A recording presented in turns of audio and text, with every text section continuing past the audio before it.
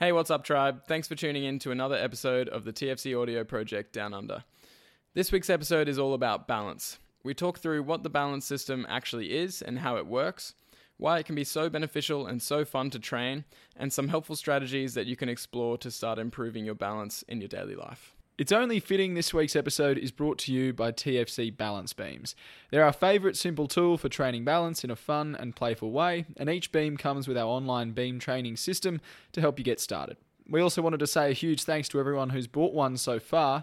For every Tassie Oak beam we sell, we donate $10 to Reforest Now to plant trees, and we're proud to say that your support has now helped plant more than 250 of them.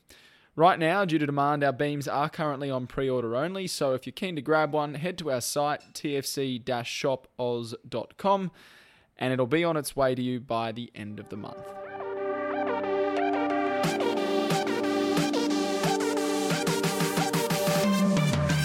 All right, you're back with James and Mac, and this episode is going to be all about balance.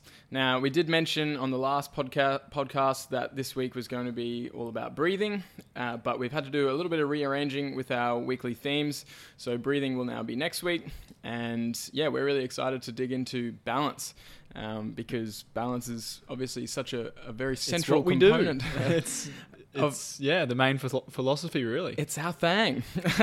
Yeah, it's a very central component of the TFC philosophy, and that's because it's such an insanely important system. The balance system and capacity of movement is maintaining balance, and you can even think of movement as just dynamically maintaining your balance in lots of different positions. And yet it's very undertrained in today's society. Yeah, almost neglected or quite underappreciated. Yeah, and there's pockets of people that really appreciate it, but as a whole, definitely undertrained and could be a lot more. So that's why we're very keen to spread the word on balance training. And also, it's just such a fun and enjoyable and sort of flow-inducing activity to do, and that's a whole nother reason to do it besides all the sort of benefits. So pretty much today we wanted to talk through what the balance system is, so what actually creates our sense and ability to balance, how it works, therefore, why it's so beneficial to train, and of course just some strategies that you can all start working on or implementing at home to start improving your balance, whatever level you're at. Yeah, cool. So it's a good idea to delve into what really makes up the balance system and how it all works, because it's not as simple as it might seem on the surface, I suppose. And basically, it also, I like delving into a little bit of depth in terms of anatomy and physiology and physiological processes, because it helps to give a greater appreciation for the body. I feel like the deeper you understand the body, not extreme depth is necessary. You don't need to know what every bone and muscle does, but at least if you know some depth, you go, oh, that's really fascinating, and it gives you that appreciation for... Yeah, and you found respect for the body and for what it's doing when it's doing its thing. Especially because all these processes just happen behind the scenes without us having to think about it. So Thank God they do. Yes, otherwise we'd be all on the ground. So yeah, it's really good to build that appreciation and gratitude for the body, especially, most people do have some sense of balance. Obviously, it's poor in society in general, but most people can stand on their 2 feet and generally would take that for granted. But there's a lot of systems at play to actually even allow you to stand on 2 feet. So those systems, it's a very beautifully complex system, but it's basically the balance system is comprised of 3 primary systems, and that is the vestibular system, the visual system, and the somatosensory system. So we'll just delve into each of those. Please do, before you lose me. Yes, shall do. So the vestibular system, this is really fascinating actually. So it's basically we've got ears for hearing, and we've also got the inner ear, which forms our vestibular system. So it's basically these what's known as semicircular canals, and there's 3 of them in each inner ear on both sides. and those canals have a fluid in them, and it's called endolymph, and that fluid basically moves around, obviously, as your head moves around. And so within the inner ear, in these canals, there's also these sort of hair-like cells and basically crystals of calcium carbonate. So it's getting, again, a little technical, but I'm still with you. Still with me. So what happens is, as the head moves in different planes of movement, and there's sort of nodding type movement or side to side, like shaking your head, or like that, the liquid moves, and then that stimulates movement, obviously, of the crystals and the hair-like cells, which then gives feedback to the brain about what position your head is in and what direction it's moving. Right. And it's some combination of nod, shake, or tilt, basically. Gotcha. So interesting little fun fact as well is those crystals. This is how a lot of, or a certain percentage of vertigo happens, is because those crystals can break free from their sort of location in those little inner ears. And this is all very small, obviously, very tiny little crystals and hairs, but the crystals can break free, and then when the head stops moving, usually everything stops moving. But because the crystals are free, your head moves, and then for a few seconds after, the crystals are moving still stimulating those signals. And then the brain or the head still thinks it's moving when it's still. When it's still, except your eyes are telling your brain that it's still. And so it's this battle inside of what's signals. Real and what's not. Far out. So usually the vestibular system is working with your visual system, which we're about to talk about, but usually those two are working together to make sure that your eyes are in the right position to keep a steady gaze while your head moves around it. Very interesting stuff. So that leads us to the visual system. Obviously, you're getting... I'm going to guess this one.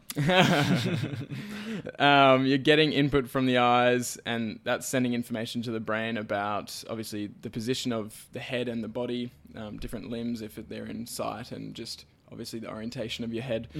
And also other objects in the environment, and so that relates to things like depth and motion, like what direction things are moving, or what velocity, how fast they're moving. And so obviously the eyes are a very, very important structure for that. And like we said, that information combines with the information from the vestibular system to then give a very clear picture of what position the head is in, assuming they're all working correctly. So for someone who's blind, who doesn't have the use of their eyes, is it the vestibular system then that I guess helps them move around their environments a little easier, obviously through touch and does that, I guess, hone in, or is it enough to... Oh yeah, it does hone in. Yeah. So the vestibular system is probably the main system when it comes to balance, because that can tell you a lot about your position. The visual system obviously helps feed into that navigate environments, because the vestibular system is not going to tell you exactly what's in front of you. It just tells you I'm upright or I'm tilting somewhere. But what they've found is when certain areas of the brain aren't being used, so for people with blindness or deafness, or they've lost some kind of sense, then there is what I'm trying to think of the word, just a reduction of that area of the brain, and an increase in other areas of the brain, especially in terms of density and connections, what's known as synaptic connections in those areas of the brain that are being used more. So probably the vestibular system would increase its ability, and also it is enough. Like when a good test actually at home is just to stand on 2 feet, close your eyes, and see how different it is, how well you can balance with your eyes closed versus eyes open, and then do the same thing on 1 foot, and then if you want, then you can do the same thing on 1 foot on something like a beam or something more narrow than just stable flat ground. And it's pretty incredible how quickly you notice. Yeah, it makes a big difference. But I guess the more you practice, and I've noticed this, I've been doing more eyes closed stuff on the beam lately, and at first it's like, wow, this is impossible. Like, Yeah, I've been I playing can't- around with it too, but yeah. Oh, you can't It's incredible. be on it for like a second or two at first. And then over time, the more time you spend, then you get used to less visual It's just input. training that vestibular system Yeah. to realize where that equilibrium is and Yeah. to find that balance. And not to rely on the visual system as much. Because Yeah. I think a lot of people do rely on the visual system a lot. Mm. And that can lead into problems. So what's number 3? So that brings us into number 3, because obviously you might not have vision, but you could also have the somatosensory system that lines up with the vestibular system as well. So all of these systems obviously work together, but each of them are very important in their own right. So components of the somatosensory system, we've got interoception and exteroception. So that just basically means, so interoception is internal sensations. So things like breathing, heartbeat, hunger and thirst, and obviously the vestibular system is part of that. So all these sensations that are within the body.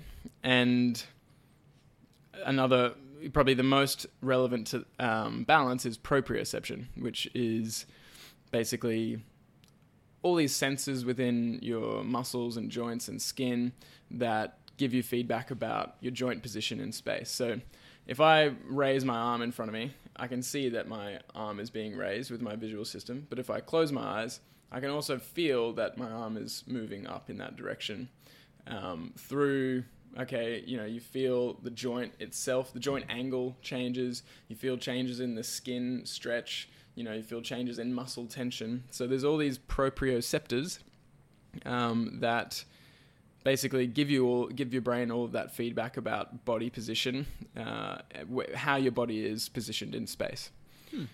Very, very cool. Yeah, cool. And then there's exteroception, and so that's basically all external sensations. So taste, smell, sight, hearing, and touch are obviously all part of those external sensations, which I guess is what most people think of as the 5 senses.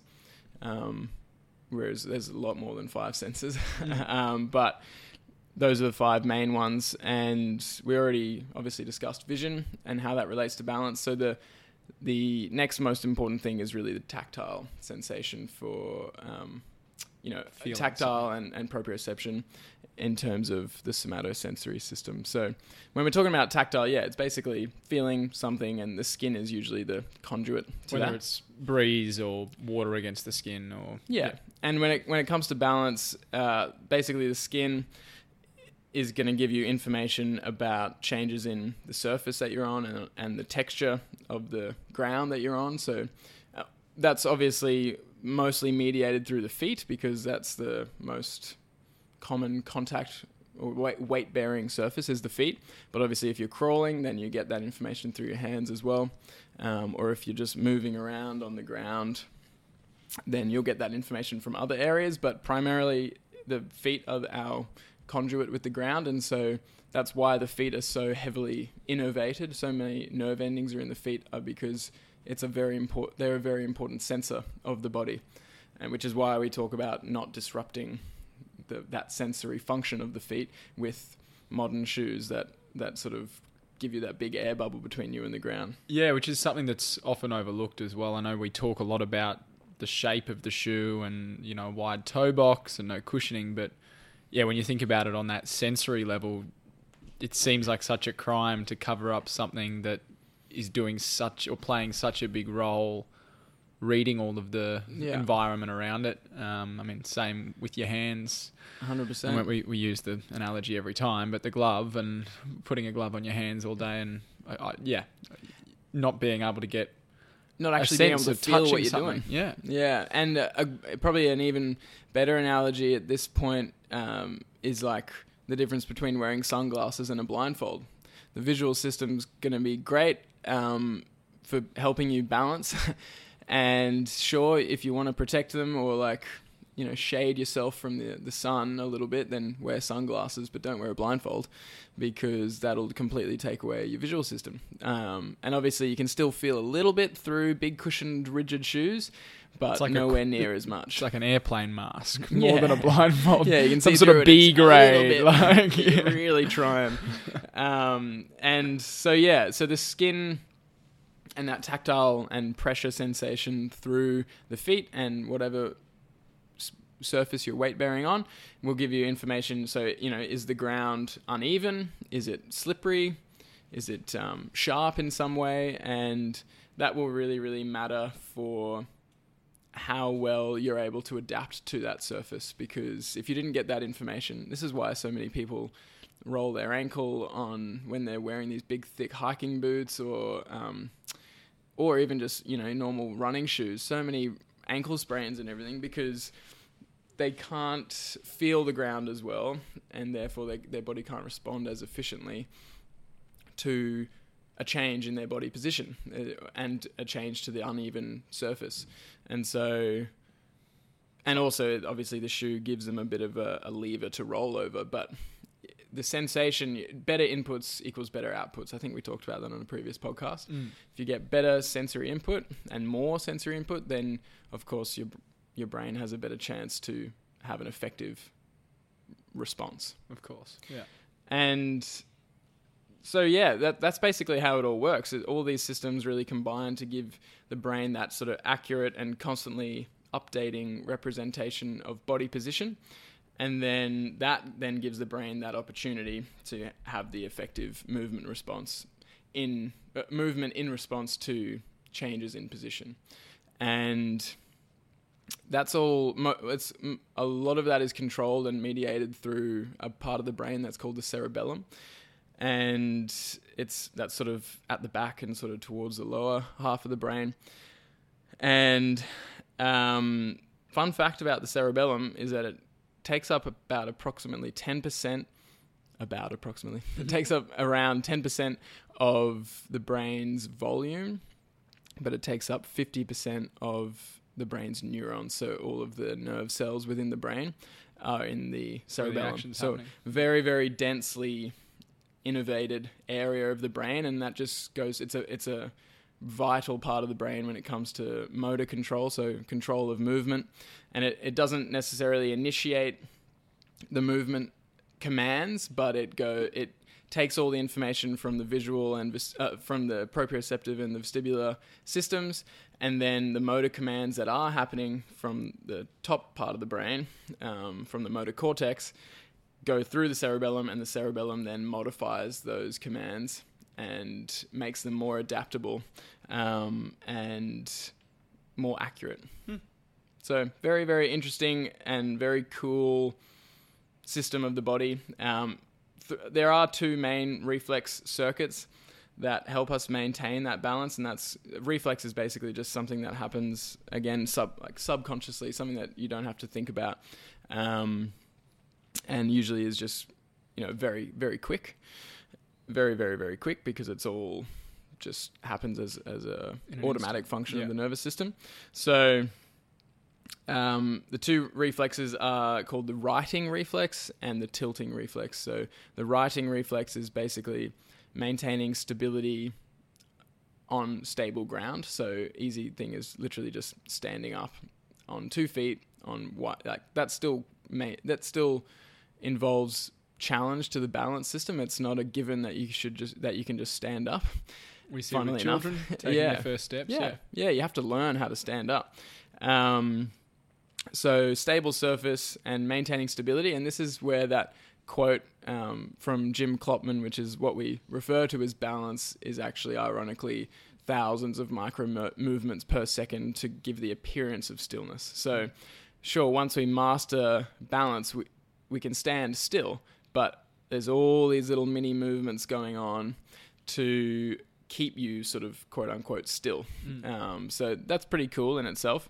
And then the tilting reflex is basically more on unstable surfaces or narrow surfaces that don't create, that are less stable than just say wide flat ground.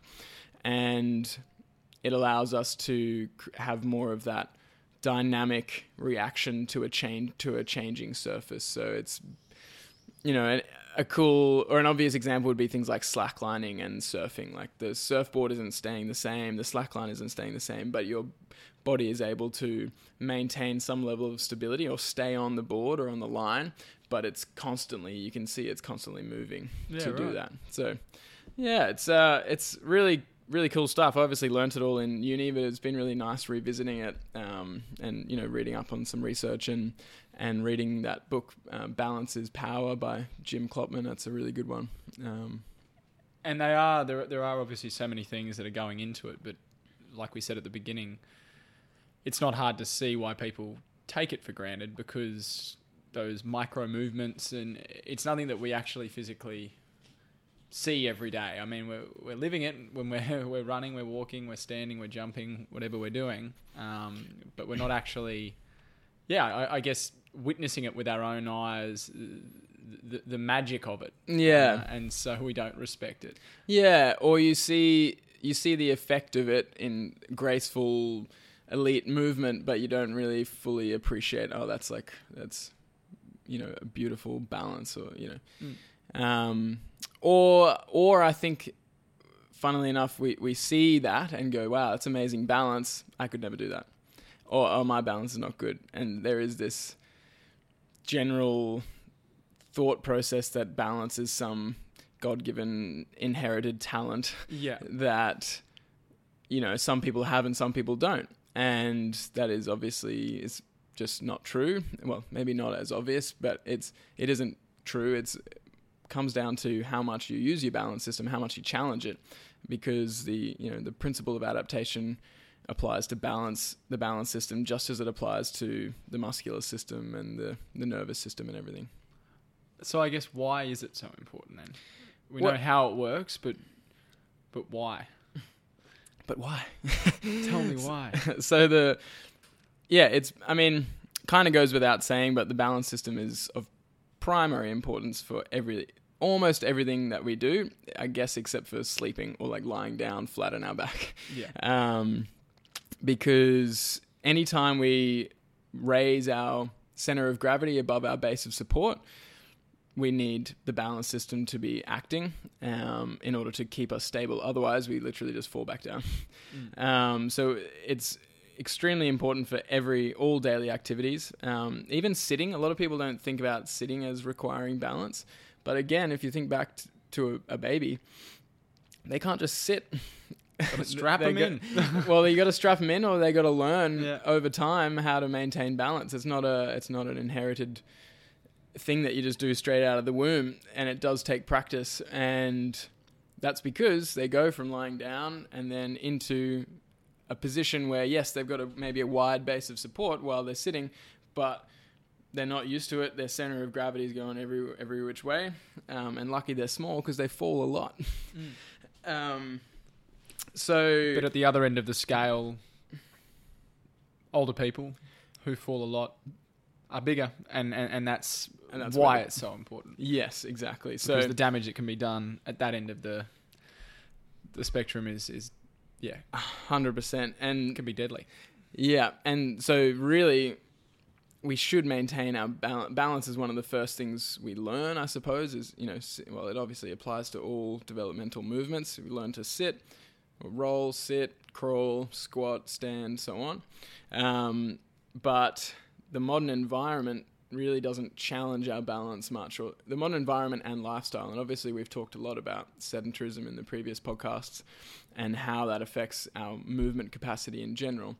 But yeah, if you think about the modern environment, it's a lot of flat, level ground, stairs, walls, chairs. Comfy chairs you're not going to fall out of. Yeah, exactly. And yes, there's a lot of handrails around, which can be great balance beams, but it's kind of culturally not accepted to do that. And that's not what they're for. They're handrails, they're not foot rails. Even the addition of a handrail suggests that we can't walk up or down stairs without holding on to something, which is... Good point. And it's...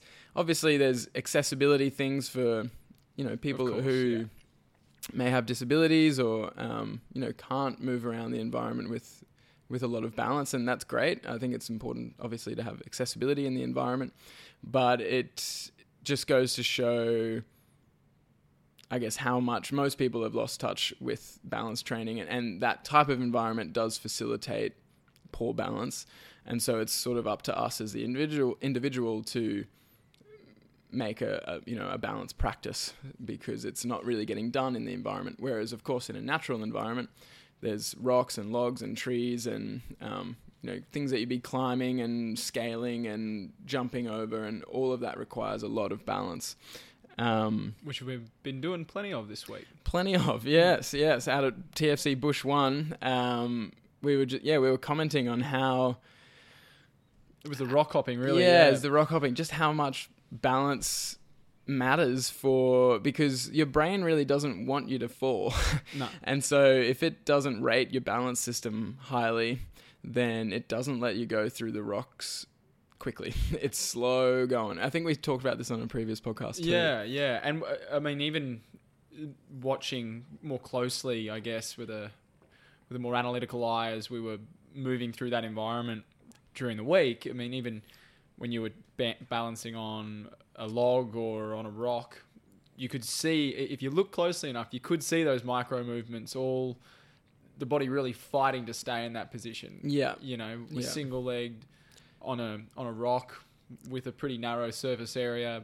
Yeah, I mean, it wasn't too hard to see the micro movements of that one. I think that specific one I'm thinking of. But yeah, there is a lot of stuff constantly going on in the foot and the ankle and the knee and the hip to maintain that alignment. And it feels really good to express that balance, especially in a natural environment. And we'll talk about that later in the strategies. But it's just, you really feel... Because you come up to a certain point in the rock hop and you're like, oh, could I make that? And you like, your brain touch and go. Processing. It's like, I really don't want to fall and hit my head because that will really hurt, or like, that's not going to be good for me. And so it really rates balance very highly. And it will protect you from certain movements and tasks that it doesn't feel you have the balance capacity for. So yeah, modern environment, modern lifestyles, they promote poor balance. And as we can see in the population and the research, is that poor balance increases the risk of things like falls and sports injuries. Or just injuries in general, but especially in sports. With your physio experience and dealing with older patients, what was it like to work with people who'd had falls, or that had been their undoing, I suppose? What did they make of the whole idea of falling and the injury that they'd suffered from it? Yeah. So this does hit home pretty hard, because I did work in aged care, or in a residential aged care facility for about 6 months while I was setting up the product side of TFC, and obviously getting very into balance and essentially working with the worst of the worst when it comes to balance. And a good majority of those residents in that facility were there because of a fall, and it happens to so many people. Most people will know, either have had a fall in their family or will know someone who has had one. My grandmother, yeah. There you go, my grandmother. Probably both. Yeah. And my grandfather, yeah. Now my great aunt as well, and very common injuries when you have a fall is things like fracturing your neck of femur, so fracturing your thigh bone. And these aren't falls off ladders or... No, this is just falls while you're gardening. Obviously people do fall off ladders, and that is also terrible, but this is just falling just about your daily life. Yeah. And I suppose most of them either had no idea that their balance was so poor until they had that fall, and it was a stark realization, or they knew that their balance was poor, but either thought or had been told, I hope they hadn't been told, but thought for whatever reason that was just because they were getting old, and there was nothing they could do about that. That was what they believed, and it's like, I just got old and had a fall, and that's sort of, it's so normalized, but I don't mean to sound defeatist, but I mean, once they get to that age and then they have a fall, it's getting close to that point where it's the point of no return, in that once you are that age and you have that fall, trying to recover and then to get your balance back and then beyond to a point where it should be, it's a very, very, very long road. It's a long and tough road, yeah. And this is why so many older people end up in aged care facilities after a fall, is because they do have some kind of, significant injury like a femur fracture or a concussion, something that puts them out of action for a matter of weeks and months. And because they're probably already operating on a low movement capacity, then they have that essentially forced bed rest or very minimal movement because of the fracture or the concussion or whatever injury they had. Then they end up really declining, their physical capacity really declines until, and it basically can take away their independence. They no longer can their get up capacity deteriorates just as fast, because everything they once could do has now been taken away from them. And they need someone to watch them and help them with everything they do. Exactly. And I'd have a lot of chats with the residents when I was there about, what they'd love it. They'd love a chat. They would love a chat, and they'd be talking about the garden they used to have at their home that they had to sell after they had a fall in the garden, and the fact that they're scared of falling now, obviously, because it's a scary thing, falling and not knowing how to land or not knowing how to control yourself. And if you're on your own, I mean, you hear horrible stories about people who... I remember we did a news story with a bloke who fell over during a cyclone, I think, and he fell over and couldn't get to the phone, and I think the police found him 3 or 4 days later. He was okay, but he'd been on he'd been on the ground for 3 days, 4 days, waiting for help. Yeah. So the trauma of even that experience. I mean, I guess the reason we're talking about all this is because you just don't want to fall. Yeah. And you don't want to get to the point where that's a possibility. Exactly. And one, it's prevention for when you're older. If you start balance training now and you find it fun and enjoyable and it's part of your life, then you're far, far less likely to fall in the future when you're old. But there's also times where I've been extremely thankful that my balance system is good, because there'd be a sketchy rock where I've come off it and had to then jump onto another rock and stabilize very quickly. And if I hadn't, then some kind of, I'm sure I would have been injured in some way. And there's also been a lot of times where I'll just to be about to roll my ankle. I stepped on an unsteady surface that I wasn't ready for, about to roll my ankle, and then quickly just reverted back to a good alignment and saved the ankle from an ankle sprain. And so, yes, in the future we want to prevent stuff, but there's a lot of stuff that this also helps prevention-wise in the sort of current. And I guess that's why we started hacking the system. It's sort of a way that, we want to help older people, helping younger people learn about the importance of their balance early on, and developing habits where they have a relationship with their balance, and they want to keep working on it, and it's fun to keep working on it. Then hopefully we can see results and see those sort of injuries like knee and ankle injuries prevented.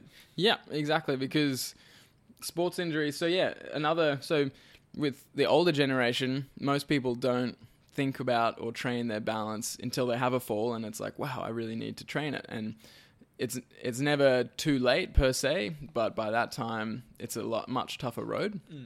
And equally in the realm of sports, obviously any fall can cause an injury. So wrist injuries and shoulder injuries from falling on your outstretched hand, and concussions, like I said. Broke my arm falling off the Flying Fox. There you go. Broke my wrist falling. I think my brother pushed me, but I got pushed too. Yeah. That's the story we'll go with. Yeah. It was all play, so play is risky. But yeah, on the sporting field, it's so prevalent to have these non-contact injuries like knee ACL tears, knee ligament injuries, ankle sprains, especially those two are the most common. And most people, all rehab programs for those injuries, once they're done, either, post-injury or post-surgery will involve some kind of balance and proprioceptive training. And this is because balance and proprioception matter a lot for joint stability and joint alignment, which is very key to preventing injuries and But efficiency. on the flip side, you look at all of these sports, and a lot of sports people play. Where is that balance and proprioceptive training? They're not doing that seriously as a preparatory exercise or as like a quote-unquote prehab exercise. And I think part of that is because the way a lot of balance training done is really boring. It's sort of just, stand on one leg or stand on this piece of cushioning or piece of foam and do various stuff. And obviously there's great things you can do on cushioning and on one leg, but it has to be engaging and it has to be fun. It has to have that play-based element as well. And obviously balance isn't the be-all, end-all of injury prevention. A lot of it comes down to strength. But you can't really express strength or power or whatever without at least some level of proprioception and balance. And in general, the better your proprioception and balance, the better your reactive stability, which means, okay, I'm going out of alignment here. How quickly can I get back into that alignment? Which equals how quickly can I get back to expressing optimal strength and power. And so...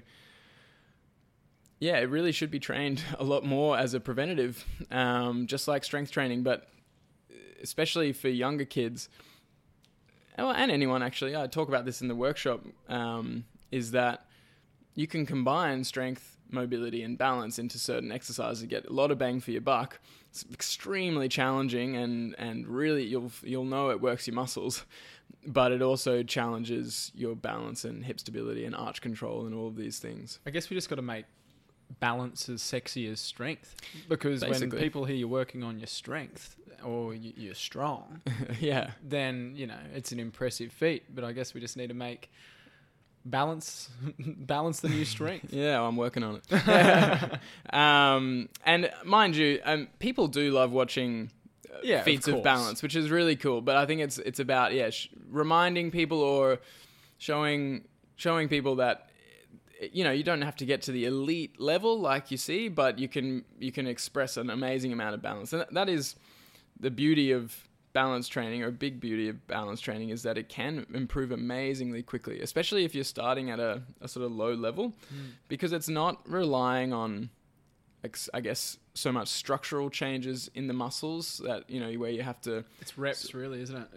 It's nervous system changes, really. Yeah. It's, efficient feedback loops between all those systems and your brain and the muscles that are doing it all. But a lot of that's mediated through the nervous system, not so much through structural changes in your muscles and joints and tendons and all of those things that make strength and power and all these things a bit slower to improve. Yeah.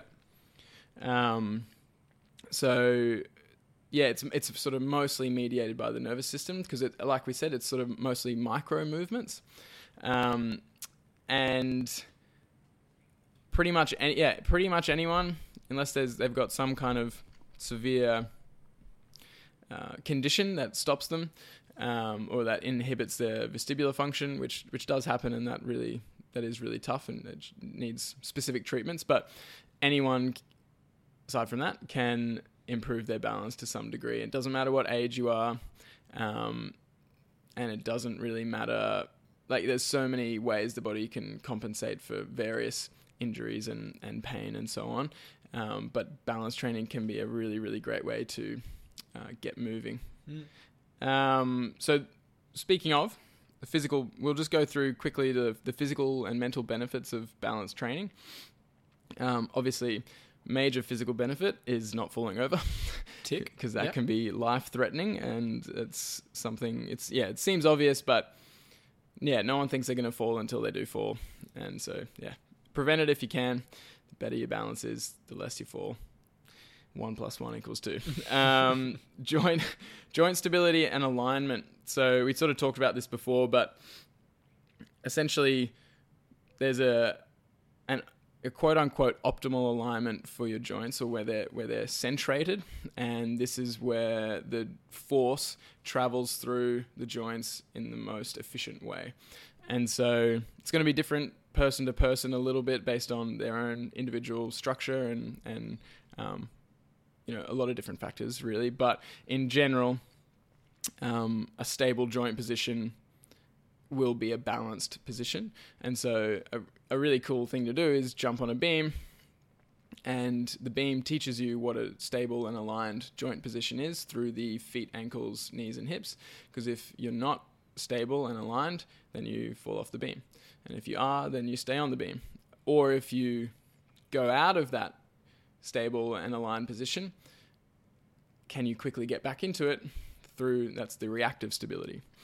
So obviously balance training helps with that, and it can also help with coordination and reaction speed. So again, all of these sort of nervous system capacities that really matter. And in terms of the sports injuries that we were talking about before, they've done studies on balance training for preventing sports injuries, and they have found a very good effect for things like ankle sprains and things like that. But they've also found that balance training alone isn't going to be as good as balance training with strength training or balance training with plyometric training. And that almost goes without saying. It's like if you do more variability, more various types of training, they're all going to work together. But yeah, it's about going, okay, I'm improving my balance, but then I'm applying that improved balance and joint stability to my strength and plyometrics and power, plyometrics / power, or like you did this week,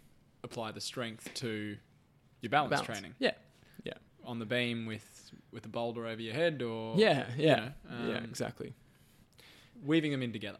Yes 100%. So yeah, plenty of physical benefits.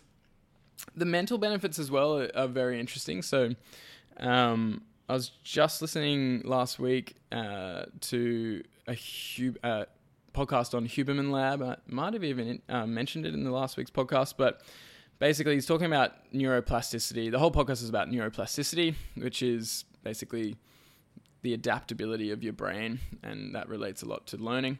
And so he was talking about in this podcast how stimulation of the vestibular system, especially errors, making errors and having to sort of create or adapt with different movement patterns to try and fix up those errors, causes, so that obviously signals or stimulates the cerebellum, like we talked about before. And then the cerebellum can signal deeper brain areas to release these neurotransmitters that promote neuroplasticity and learning. So dopamine, acetylcholine, and norepinephrine are the technical terms for them. But basically they're these neurochemicals, chemicals in the brain that promote learning and adaptability. And the cool thing is it promotes learning and adaptability for the motor skills, so what you're learning. And obviously that's very important for survival in an ancient or natural context, like we've talked about before. But it also promotes plasticity for anything else that you're learning. So you could do a novel, a new skill, learn a new skill like beam training or slacklining or surfing, and then go read a book and do some study, and your brain's going to pick up and memorize that information much better than if you hadn't done that balance or vestibular activating activity. How cool. Yeah, it's really cool. It's a little hack. Little brain hack. Yeah. But yeah, really, really cool thing to know. And there's a whole book as well called Smart Moves about the activation of the vestibular system and its relation to learning, and it's mostly targeted at kids. And it's very interesting that we put children into this highly, highly sedentary environment to do schoolwork and academic work, thinking, oh yeah, they need to sit still and do their academic work, when the balance and the vestibular activation, aka movement, in different planes of movement, is what stimulates learning and neuroplasticity. And so it's this weird backwards concept that is just outdated and I think is slowly changing with, flexible seating arrangements and stand-up desks and kids being allowed to sit on the ground and things like that. But I know that there's a lot more that needs to change. When I saw it at the school out of Ballandine, a few weeks ago, Mm-hmm. schools that are adopting, a nature-based play approach to learning and getting the kids outdoors as much as possible. And it's refreshing to see that there are, and that's a state school at Ballandine run by which is Susan Evans is the principal out there, and she's doing incredible stuff with those kids, and it's working. Yeah, and is that releasing this week or next? No, next week. Next Friday. Next Friday. Next Friday. That one. Stay tuned for that on Stories Told. That is a very inspiring story, actually. And all of the places that they are rolling this out, I know in some Northern European countries, they're rolling that kind of thing out and rolling out sort of mandated movement breaks throughout each study period at school. I think it's like 10 minutes per every hour. And they're doing research on it and finding that all of the academic scores are going up by doing maybe less academic work, more movement, but the movement makes their academic work more efficient. And that applies to kids, and it'll apply to adults as well, because we are moving beings, or we're supposed to be moving beings, and we learn through movement. And this is just the sort of the science as to why. And I guess it needs a bit of a shift then as well in the workplace. It's good to see that it's happening in the classroom, but I know people are still allowed to take smokers' breaks at work. But good luck getting a 10-minute movement break every hour. Should be able to take a beam break. Yeah, have to get into the corporate offices soon, I think. But yeah, 100%. And so very good mental benefits, and it also balance training also just can improve overall mental well-being. And we know this about exercise in general, but there is something about the satisfaction, first the frustration of falling off something repeatedly, hopefully not, preferably not in a dangerous way, but jumping on a beam or standing on a beam and repeatedly falling off, or trying to get up on the surfboard and falling off. And it's that frustration period, and those areas are really what stimulates that neuroplasticity that we were talking about. But then followed by the deep satisfaction of like, yes, I nailed that. Like, oh, I got that skill now. Oh, I can stand on one leg on the beam now. And the awe that the body was able to do that when only a few tries ago it couldn't. Yeah, exactly. And it goes, whoa, I've just figured that out. Or like when you first jump on a slack line like you were experiencing the other day, or an Indo board, and you're getting that stanky leg and it's going everywhere. You're like, whoa. And then after 20 minutes, half an hour, or a couple of sessions of practice, then your brain's tuned it in, and it's made all those little it's made these big macro movements into little micro movements, and then you get that appearance of stability. And it feels really good. Yeah. And so that's why big reason why we love it so much is it's just fun, and you do get all those other benefits as well. So I guess we'll lead into how to get started. Get some in your life. Yeah. So I think these how parts are probably going to start sounding a little repetitive because get outdoors. Yeah, a lot of it is stand on a beam, play with a hacky sack.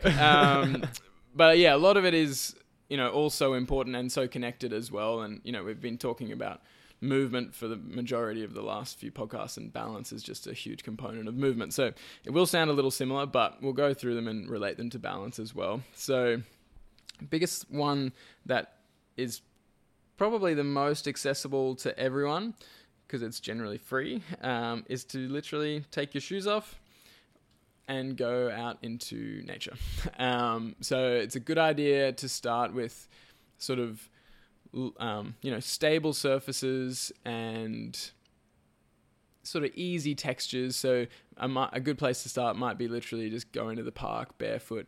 And the barefoot part is about, like we talked about before, those senses. Yeah, it's training those senses and training that foot-brain connection and regaining it, because most people have really lost it, and their feet are so interestingly, people's feet are so sensitive because they don't get the exposure to the natural environment. They're cushioned, and they can become really sensitive, but it's almost over sensation, and they can't actually feel what's happening on, like, they can't feel it properly. It's clouded by pain or like discomfort. Whereas if you get used to using the senses, then they get a little, I guess, desensitized to those less, uncomfortable parts of the environment, and you can actually enjoy. And we've found it to the extreme, Yeah, the more and more you do it, the crazier the things you can stand on without feeling it. And now we stand on things that most people wouldn't dream of standing on, and it feels great. So it's, desensitizing the feet to that, but also training their ability to sense the things that you want them to sense. Just getting rid of the blindfold, basically, to shorten that. But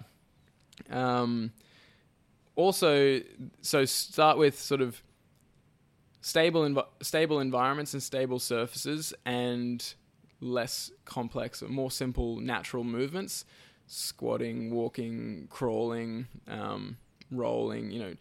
These are all really great ways to activate your vestibular system. And I'll just plug quickly the Practice of Natural Movement by Erwan Le Corre, which was the topic of one of our previous podcasts, because he has a great chapter on balance, and obviously just the very active learning natural movements on stable surfaces and eventually unstable surfaces is really how we're supposed to learn balance. All of these slacklining and surfing and all these things are kind of like bonuses, but this is a really good place to start. So start with low level, simple movements on stable surfaces, and slowly progress to more complex movements on less stable surfaces. And that book and the program of MoveNat creates a really good blueprint of how to do all of that and how to progress that safely.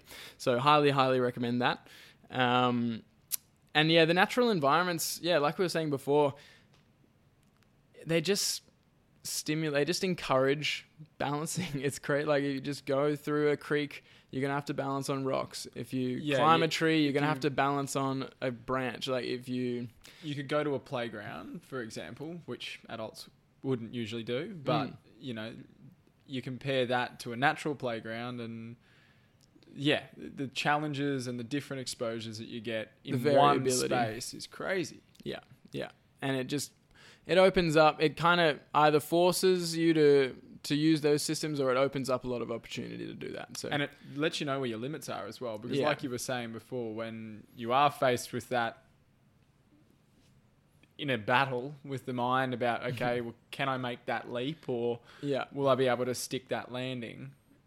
You know what you got to work on, and you know where your limitations are. Yeah, exactly. So it's the natural environment is really the ultimate test for it. But you can practice natural movements in less natural or more controlled environments, and then progress up to that, because we don't want to say, oh, your balance is poor, go out and rock up, because it can be dangerous if you don't know what you're doing, if you don't have that sort of baseline of stability. So build that up, and it's a bit of that sort of work versus play approach. You want to do it in a way that's progressive and challenging, which is sort of that work approach, but then working so that you can then play and express it in a fun and enjoyable way. So another thing to start integrating, again, this is sort of like a supplement, I suppose, that can either help accelerate or improve your ability with some of these natural movements, things like unilateral strength or plyometric training exercises. So unilateral just meaning, one side. So single leg deadlifts, Cossack squats, shrimp squats, pistol squats, even, building up to things like single leg hops or like lateral jumping, things like that. Anything where you're not on 2 feet. Not on 2 feet. Yeah. And I mean, Cossack squats, I guess, are on 2 feet, but you're moving laterally side to side, mostly using one side, and it's not going to take as much balance as a single leg one, but there's a lot of different progressions. Obviously, again, not everyone's going to be able to jump straight into single leg squats, single leg deadlifts. There's all these progressions, but it's about going, okay, I want to be able to do that. What are the progressions to get there, and then working through. Again, this is more of that work-based approach. But strength training and plyometric training can have really good carryover into more of those natural movements, and vice versa. But really, really valuable things to work on, especially if you are struggling with certain things like, knee pain or ankle impingement or ankle restriction or things like that. Then the more controlled, sort of repetitive strength training exercises, well, that's what I've found for myself and for a lot of my clients, and for, a lot of the professionals I know in the industry, is that, controlled, repetitive, progressive strength training can work amazing things on the body, because it's just about improving your tolerance to load, really. And then once you do have that layer and that foundation of strength, it's much easier to explore those other types of movements, especially if you're out of pain. Learning new skills. Ringing a bell. So some good ones to consider for balance are things like Tai Chi and yoga and Pilates. I know all of these really incorporate a lot of balance training. Martial arts, so anything involving kicking, or I'm a big fan of Brazilian Jiu-Jitsu, which is basically grappling, submission grappling, and that involves obviously standing up, but then also as in standing up and trying to take someone to the ground. So now you've got this other element of now someone else is trying to knock you off your balance. Yeah. And that is such a huge thing in Brazilian Jiu-Jitsu, is they call it position before submission. And so you want to have your position and your posture so that you're in a strong, stable position before you start trying to grab an arm to bend or a neck to choke. Because if you're not stable and you are grabbing and trying to submit this person, suddenly you're knocked off your feet. Yeah, and it's the ultimate test, really, isn't it? Because you're looking after your balance and then wondering or having to analyze where their balance is at. And how to put them off balance without putting yourself off balance. Yeah. Yeah. It's a very interesting little chess match of the bodies. And I really like that. And I also like that there's so much rolling and sort of moving around, and they really teach you how to fall, because if you're wrestling with someone and they're trying to put you on the ground, you're going to fall at some point. And so learning how to fall or how to roll with a fall to absorb the impact is a really, really good thing. And that relates actually to the natural movement as well, and parkour and things like that, where they're jumping off these huge things, they can roll to absorb the impact. It's basically a controlled fall. And I'm going to chat with the guy. He runs an account called Science of Falling as well. But it's a really cool concept of no one wants to fall. And I suppose we probably should have mentioned this earlier, but you can't always prevent every fall. So it's also a good idea to learn how to fall. Yeah, absolutely. Because I've had falls. I mean, I've got great balance, but I've had falls and I've fallen well, which has prevented injuries. If I never practice how to fall and I only focused on getting my balance really good, when I inevitably do fall because of some random thing that happens, then I'm like, oh, injury. But if you learn how to fall, then that will really, that can save your bacon as well. Side note, but yeah, really good stuff. Brazilian Jiu-Jitsu, and then skating and things like skiing and snowboarding. So there's all these very dynamic, interacting with the environment in a very complex way, basically, and on a board or anything like that is very fun and a really cool way to express higher level balance. So again, you might want to start with very basic, simple skills, and then progress up to some more of those kind of risky ones. And finding a community, I think that's a really cool thing as well about these types of skills like Tai Chi and yoga and martial arts, and even skating and skiing and snowboarding. Those three are probably less accessible, but finding a community of people who are also doing that is a really good way to keep up with it, because it can be a bit lonely by yourself trying to improve your balance. But if you're with a group of people, or you do have a tribe of people around you who are also doing it, then that can really help.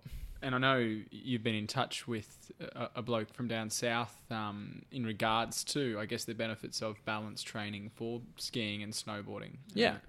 And how important he believes it is, and how shocked he is that there isn't Well, probably more. there's a lot of balance training, but a lot of stuff is done still in shoes, and there's this issue of no one's sort of really looking after the feet properly, and which is strange because the feet are so important for balance. And so, I think, it applies to so many things, and having people in those communities who are going, it's really good to train your balance, and everything is important. And I guess that's what we're trying to develop with our community as well, is get a beam, make a beam, and start training. And these are some cool things that you can play with. And, there's people that tag us. It's a whole Instagram community around balancing, which the beauty of the community is that it's a community of a heap of different people who are also members of other communities who are able to disseminate what they learn and what they take from the philosophies that we put out, and take them into their communities. There's the surf physio down on the Goldie, and there's countless others. Yeah, exactly. Mick with his running, and Liz, so many others. Yeah, all the foot nerds in Australia, and who all have their own clients, who then all have their own families. And it's this way of going, yes, balance training is really important. It doesn't have to be boring. It can be fun. And that, I guess, leads us into the last strategy, which is, obviously, there's learning new skills. There's a bit of overlap here. Learning new skills and then playing with balance. So just, hopping on a beam, playing with some progressions on the beam, or with the hacky on the beam, or just with the hacky off the beam, whatever level you're at. Things like slacklining and surfing and stand-up paddleboarding and indo boarding, which we've got one here. It's a very fun activity.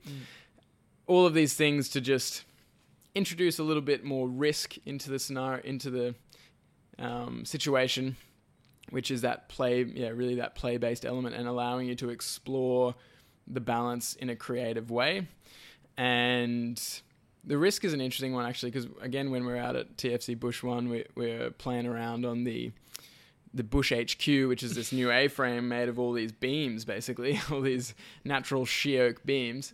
And so I naturally run up straight to the top and start balancing on the top beam, and it looks like a gymnasium, like a jungle gym almost. Yeah, basically. And so I'm balancing on the top beam, and it's quite high up. I don't know, maybe 5 meters up or something. 8 meters, I think it is. Oh, really? 8.5 meters, yeah. Right. So, fairly high up. No, 6 meters. 6 meters, I overestimate. Yeah.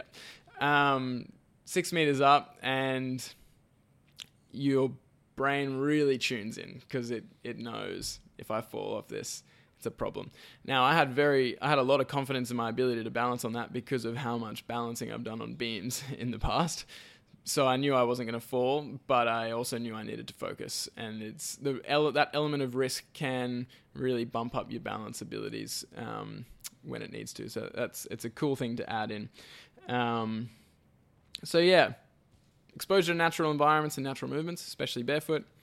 Get into some unilateral or single leg strength training and plyometric training. Learn some new skills, whatever floats your boat really in terms of the skills, but something that involves balance and preferably a community. And then just playing with it, just getting creative, exploring it, and in an unstructured way, and introducing a bit of risk. I'm not going to say go out and climb a 6 meter structure and balance on it. It's just, that relative risk of, okay, if I fall off here, I might land a bit heavy, or something like that. Don't push it too far. Don't go 6 meters up. Until you're ready. Unless you're extremely confident. But it kind of goes without saying, and I don't think the cool thing is people, unless there's a small percentage of people who are just like, let me at it, I'll have a go. But most people are pretty cautious when it comes to that kind of stuff, for good reason. So Stay safe. But yeah, get a little risque here and there with your balance training. And yeah, obviously we've got plenty of resources on balance training and benefits of beam training and things like that on our website and on our social channels. So you can check all of those out if you're wanting tips and ideas. And obviously we do sell the balance beams, and you can also make your own balance beam. And yeah, just get inspiration and share inspiration with us if you're on a balancing journey or a beam journey, or you're making your own beam or whatever. Share it with us. We love seeing people balance on stuff. And we'll be coming to a town near you soon as well. The Sydney and Melbourne workshops are all but locked in. So yeah, that'll be towards the end of March and the beginning of April. We'll be in town around Sydney and Melbourne. So keep across our socials and the website to see when those events are locked in, and we hope to see some of you there. Yeah, it's good fun. Getting a whole group of people balancing together is always good fun. The Brizzy workshop on the weekend was awesome. Yeah. Great turnout. And 20 people in a big room, all laughing and smiling and playing on a beam. It's a good and vibe. Balancing. Yeah, exactly. So yeah, thank you for tuning in, and we'll catch you next week, which will be for breath this time.